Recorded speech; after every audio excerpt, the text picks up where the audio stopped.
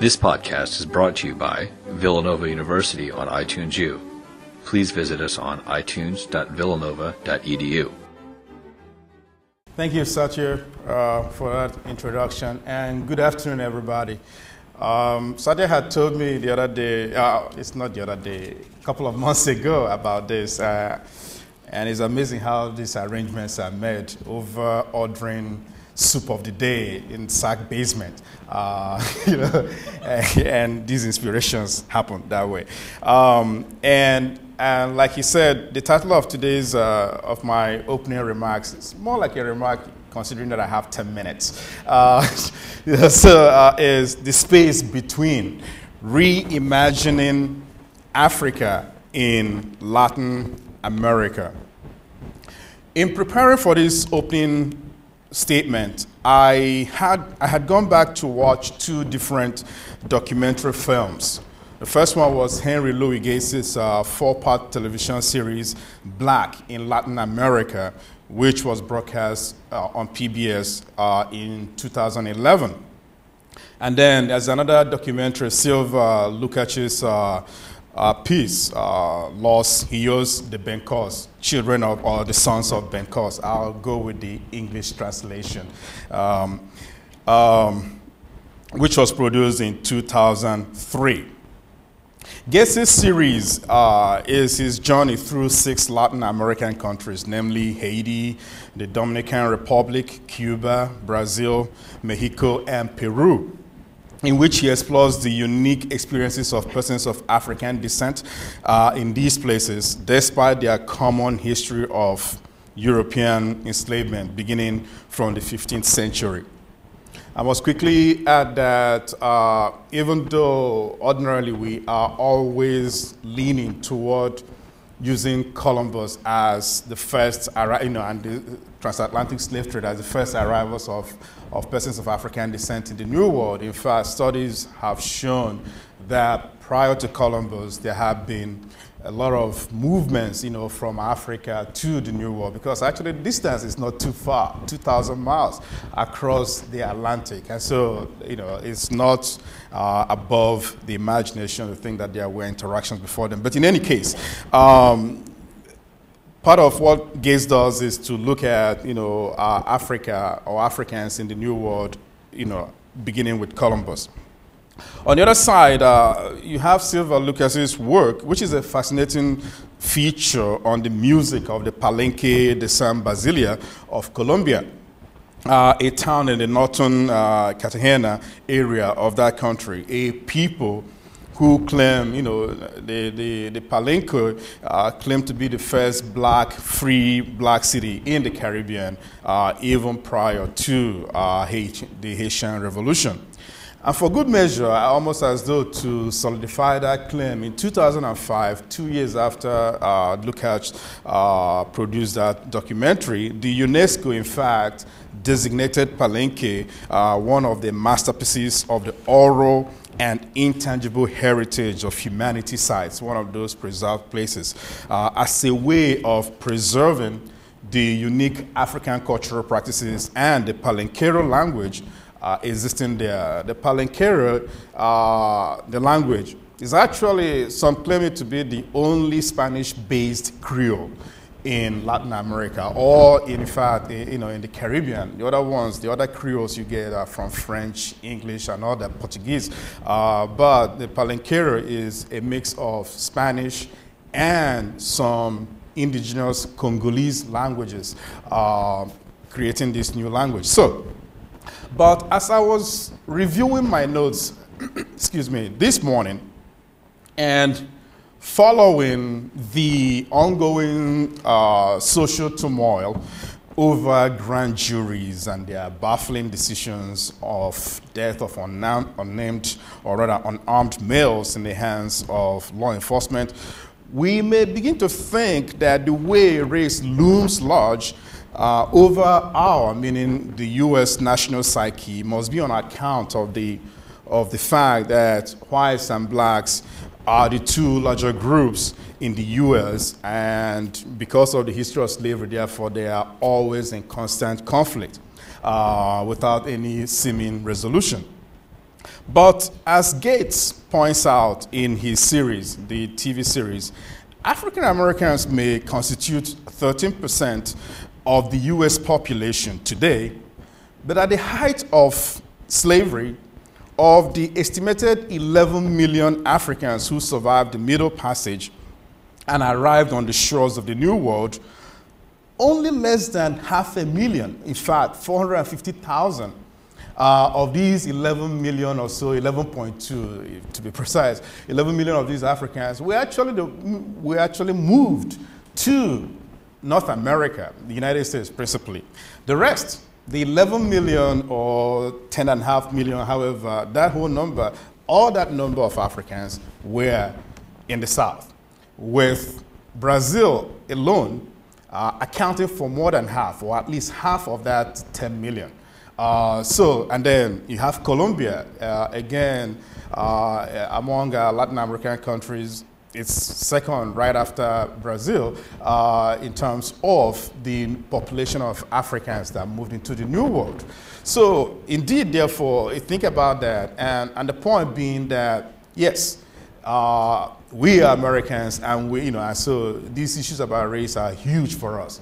The presence of African Americans here in the United States is a very powerful and very significant aspect of our national life. But to take a look at the presence of Africans in the Americas and the rest of the Americas, especially for the purpose of our discussion today, Latin America becomes one that is very urgent and one that we really need to focus on, because it's also a way in which you can break away from what seems like the Manichaean dynamic struggle, eternal struggle between black and white in America, and look at other spaces also here in the Americas where the dynamics of interactions among Europeans, persons of European descent, African descent, Asian descent, and of course American Indians is more nuanced, complex, and layered in texture.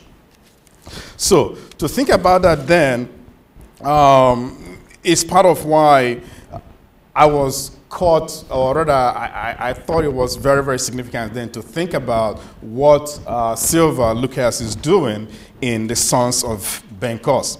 And that video, that production, basically is a focus. The focus is on champeta music, the music in Colombia, music by Afro-Colombians, which is the music itself. Champeta is again derived from the name. It was actually a derogatory name given to the poor, mostly former slaves or slaves, champetudo, as they were called. You must pardon my Spanish inadequacies in pronunciation. And they were defined by the machete, which they used for farmland, for farming and the like. And so champeta music came out from this space of dispossession, from this space of poverty. But before even champeta music, which is basically contemporary Afro-Colombian music, you had the traditions, especially among the Palenque, among people of Palenque, you had music that was defined by African drumming, the djembe, the conga music and other percussions, the shakara, the little shakers, well, and other percussive instruments. And what Lucas does there is to show how there's been this sustained African musical presence in that particular part of Colombia. But my interest here is in the nature of the cultural exchange.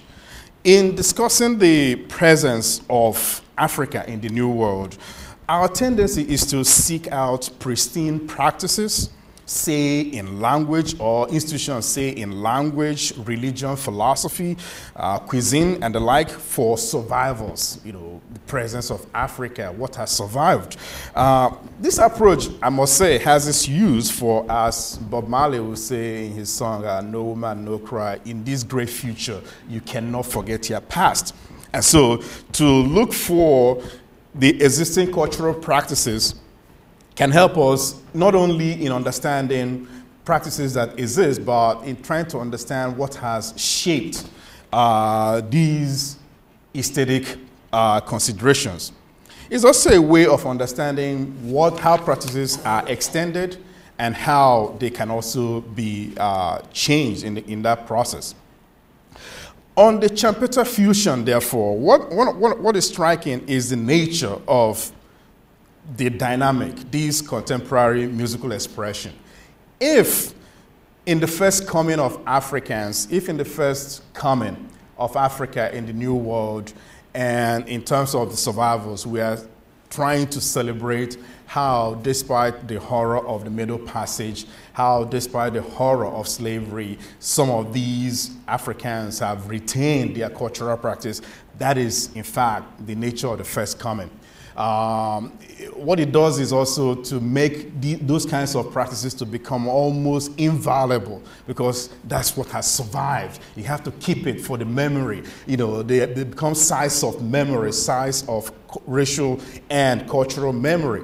But it is also, and by that token also, you'll find UNESCO, therefore, conferring that kind of privileged status to that kind of space. But the second coming is more nuanced, it's more complex. Because if the first coming, meant Africans in chains, in ships, arriving on the shores of Latin America, the second coming is actually more dynamic. There are no Africans in chains coming in ship holes, but there are now loads and loads of cargo ships carrying vinyl records, carrying CDs, carrying cassette tapes. Believe it, there are still cassette tapes, in existence today. And because the whole Champeter music, what is it? It is the wholesale adoption of Congolese soukous music. Soukous music, West African high life music, and a little bit of Nigerian juju music. These are very, very popular musical forms in contemporary Africa. And soukous, of course, has gone through all kinds of transformations. But the striking thing, therefore, is with the Champeter music, or the kind of music that the Palenque and other persons of African descent are producing in Colombia, is that it's a direct, like I said, it's a direct reproduction of this soukous music. The only thing, basically, that they change is the language. So that instead of, say, the Lingala language, which dominates soukous, you now have Palenque folks singing in Palenquero or in Spanish, pure or direct Spanish, without not the Creole of it. Singing in Spanish over the same soukous rhythm or the same high life music. And watching the video, you had this sense of artists who were very proud and who are rightly proud of the fact that they are singing African music. My interest, however, is not necessarily that they are singing African music or that this is a way in which in today's age, in this 21st century, we are seeing a new and interesting representation of Africa in Latin America. But I'm actually interested in the fact, in the story behind, or the sound behind the soukous, the high life, and juju music. The soukous emerged, from French colonialism. Soukous was, or rather, the Congo was occupied by the French. In fact, you can go back to King Leopold and his activities in the Congo and think about French colonialism as well. But it was during the 1930s and the like, and the 1940s, that you now had this kind of fusion of music that was actually drawn from the Cuban rumba, with a mix of with a mix of European instrumentation, and of course, part of the acoustic and rhythmic patterns of African music.